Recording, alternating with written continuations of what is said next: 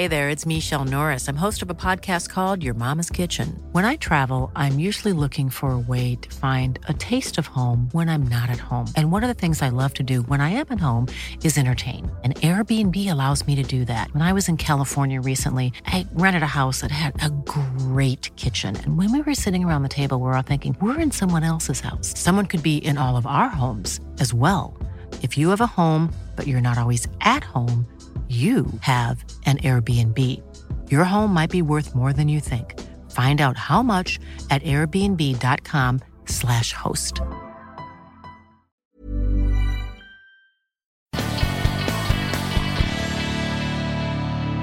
Hello there and welcome to another Irish Examiner Sports podcast. Well, we're continuing our sporting podcast with a COVID-19 air and theme. We're traveling around the world speaking to GAA clubs and GAA club members. We're heading to China in this week's edition and delighted to welcome Kieran McGann, the chairman of Shenzhen Club. I hope I pronounced that okay, Kieran. Close enough, yeah. Shunda, okay. Shunda Gales. Thank you, Colin. Pleasure to be here. So tell me what life is like in China at the moment. Of course, Wuhan, the epicenter of the coronavirus back in December, January, but a very different China now from 3-4 months ago. Yeah, massive change. I was lucky enough. I was in Indonesia for the worst of it. And when I came back, I had to do a 2-week quarantine. Luckily enough, it was in my own house though, so that was okay. Right now, things are starting to open up quite regularly. Shops are open again, restaurants, even a few bars opening here and there. So life is very much getting back to normal.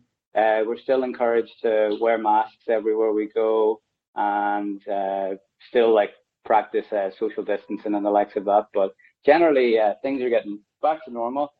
Now, in terms of, we'll get on to getting back to normal in a moment because that is the buzzword on everyone's lips here ahead of the Maybank holiday weekend. But in terms of the quarantine, how strict was it, Kieran? Well, we were, our door was actually taped with a bit of seal, but we weren't allowed to leave at all. We had to stay in. But the community officers were fantastic. They had 3 days a week. We could order groceries, anything we needed, they would deliver them. They were very helpful. If we ran out of water, they would bring it up to the house, to the door, and we would just have to open the door and get it. But yeah, it was 2 weeks where we couldn't leave at all. Luckily, we have a balcony, so I was able to get a bit of fresh air there, but that was the height of it. And how do you pass the time in that type of a zero tolerance quarantine? Well, we're teaching online at the minute, so I had a few classes a week, and I think I over-prepared more for my lessons than I ever had before, just with the extra time. Did a bit of exercise here and there, tried to do an hour or so, a bit of core work in that as much as possible. And then TV shows, Tiger King was a big help. It came out at the right time. So binged that through the 2 weeks, and just Netflix was a massive help, to be fair. Now, you mentioned there that life is slowly but surely returning to normal. So talk to me about what life is like as we head into the Maybank holiday weekend here. Well, so our school, I teach in the primary section, but the high school section actually started back there. So the high school students have returned to school. We're coming back on the 17th of May. So yeah, we're pretty much going to be back into full-time work. And once that happens, I guess that's as normal as it gets, really. Now, you mentioned, though, face masks being advised. Is it compulsory to wear them outside? Yeah, well, whenever you're within a certain distance of someone, like down here in Guangdong, it's quite hot. So if you're walking by yourself, or you're out for a run, you can take your face mask down, but you're advised to put it back on if you're walking past people or you're going into a shop or the likes of that. And in terms of shops and restaurants and pubs, you mentioned earlier, some of them are slowly opening, but is there social distancing protocols in place there then as well? Yeah, I've seen in Guangzhou, which would be the closest major city to us, they had a strict one person or one group per table. And when we were there, I'm not sure if it's the same, but they were minimizing the amount of people. who would be sitting at each table. So it seems as if they're doing their best, or as much as possible at least. And is this a scenario repeated right across China, or is it just in specific regions? As far as I know, most places are the same, but then other places were affected worse by the virus. Some places had uh, little little problems, so they were opened a lot quicker. But from what I've spoke to friends and that, it seems as if yeah, it's quite a bit more strict than it was before anyway. And are China still seeing cases now? Yeah, not anything to what it was. A few cases here and there appearing, but not really anything too major. Guangdong, for example, I think it's number one in the world for the amount of people that it's screened for population. So they're doing their best here to screen as many people as possible so they can catch it. And yeah, it seems to have been minimal cases over the last few weeks. Okay, now when you say screening, is this by your own decision, or do you arrive somewhere and you're stopped and you're asked to be screened, or how does all of that work? Well, actually, by screening I meant tested. So they've tested a lot of people. So, for example, when we finished our 2-week quarantine, we had to go and be tested, and that's the same for everyone who was returning from overseas. After your 2-week quarantine, you get tested. You do a nucleic acid test to see if you've tested positive. So yeah, they're testing a lot of people. Restaurants and businesses and the likes are temperature checking. So every time you go in, they'll take your temperature, they'll take your details. So basically they can then pass on the information if there is a case in that same establishment before you were there or during the same time. Very, very interesting there. So people are kind of accepting that this is very much the new normal?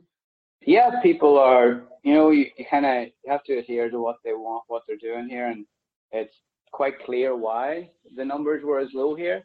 They dealt with it very well. People took it very seriously from the beginning.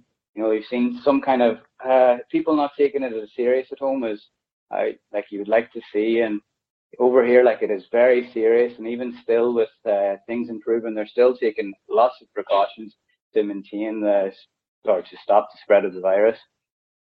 Okay, so kind of a mantra of short-term pain for long-term gain. Exactly okay, that. Talk to me about the GAA club out there. You're the chairman of the club. What sort of numbers you have, and many Irish in the club? We're actually a very small club. We only started, it was 30th of March there, or around March time was our first year anniversary as a club. We all actually come from the same school. We've got about 15, 16 of us who play. We lucked out. We had 5 Irish teachers at the school, and we had a soccer team. We had a big group of friends, so we decided, we've got the makings of a Gaelic team here. The lads who weren't from Ireland were big lads and athletic and into sports, so it was an easy transition for them to pick the game up, and it's always nice to have a bit of size on your team as well. Very good. And in terms of your season there now, where are you at? Like, has everything been on pause? I presume you haven't been able to train for the last while. No, well, actually, there's only, I think there's only 5 or 6 of us here at the minute. But we, and the other lads, China, currently there's no foreigners allowed into the country, so they can't come back for a while yet. So we'll not be training for a while, but the North Asian Games were meant to be in Hong Kong in June, and they've been set back to possibly September. September's our next tournament, so as soon as people get back, we'll try to get back into the way of it. But we've been chatting to each other, and lads are kind of going to the gym themselves, doing what workouts they can at home and that. So we should be in good shape when it comes around anyway. Very good. Just on that point there, no foreigners been left back into the country. It must be very difficult in schools like yours to continue now, given the number of expats that are usually in teaching positions. Yeah, so my school, for example, there's 30 teachers in the primary section alone, and I think there's 12 of us here at the moment. We're still teaching online, so people are able to do that okay. But when we return to school, I guess we're going to find out what they're going to be doing to solve the problem. I'm guessing we'll help out, cover classes here and there. But yeah, we're not entirely sure what's going to happen when we get back. Are you nervous or are you excited about returning to the classroom? Oh, it'd be nice to see the kids again. It'd be nice to have a bit of interaction with the students. When you're staring at the computer and you've got like a much higher amount of students on the computer, it's hard to get them to engage and hard to gather as well how much they're enjoying the lesson. So yeah, it'd be nice to see the kids again and then to catch up with some of my colleagues as well. That would be nice. And just to get a bit of routine back, because at the moment it's a bit up in the air, waking up later, going to bed later, and it'd just be nice to have everything back to normal in that sense. I think that's a view shared by probably everyone listening to this podcast today. But we'll say back to the GA theme in terms of training, even if you only have 5 or 6 guys, is that permissible now? Can you go out and have a group gathering like that and be kicking a ball or whatever? Yeah. Like the thing is, in China though, there's not very many open spaces. Like where we train, we have to rent like a gated pitch, for example, and I don't even know if we're able to at the moment, but there is like an open area where we've been going and kicking the ball around a bit, just like a couple of us together. So when we get back into school, we'll have like our school facilities to use, and we'll kick the ball about a bit there, and then more just kind of strength and conditioning training I think we'll be focusing on. And are there many other GA teams in China? Yeah, quite a few. Quite a few, I say. There's 1, 2, 4 or 5 or 6 maybe. 5 or 6 other teams. Yeah, we normally get a good, it used to be the China games, so it was just the teams in China, but they changed it to North Asians now.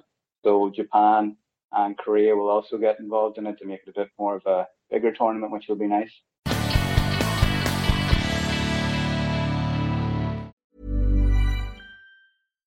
Here's a cool fact. A crocodile can't stick out its tongue. Another cool fact, you can get short-term health insurance for a month or just under a year in some states. United Healthcare short-term insurance plans are designed for people who are between jobs, coming off their parents' plan, or turning a side hustle into a full-time gig.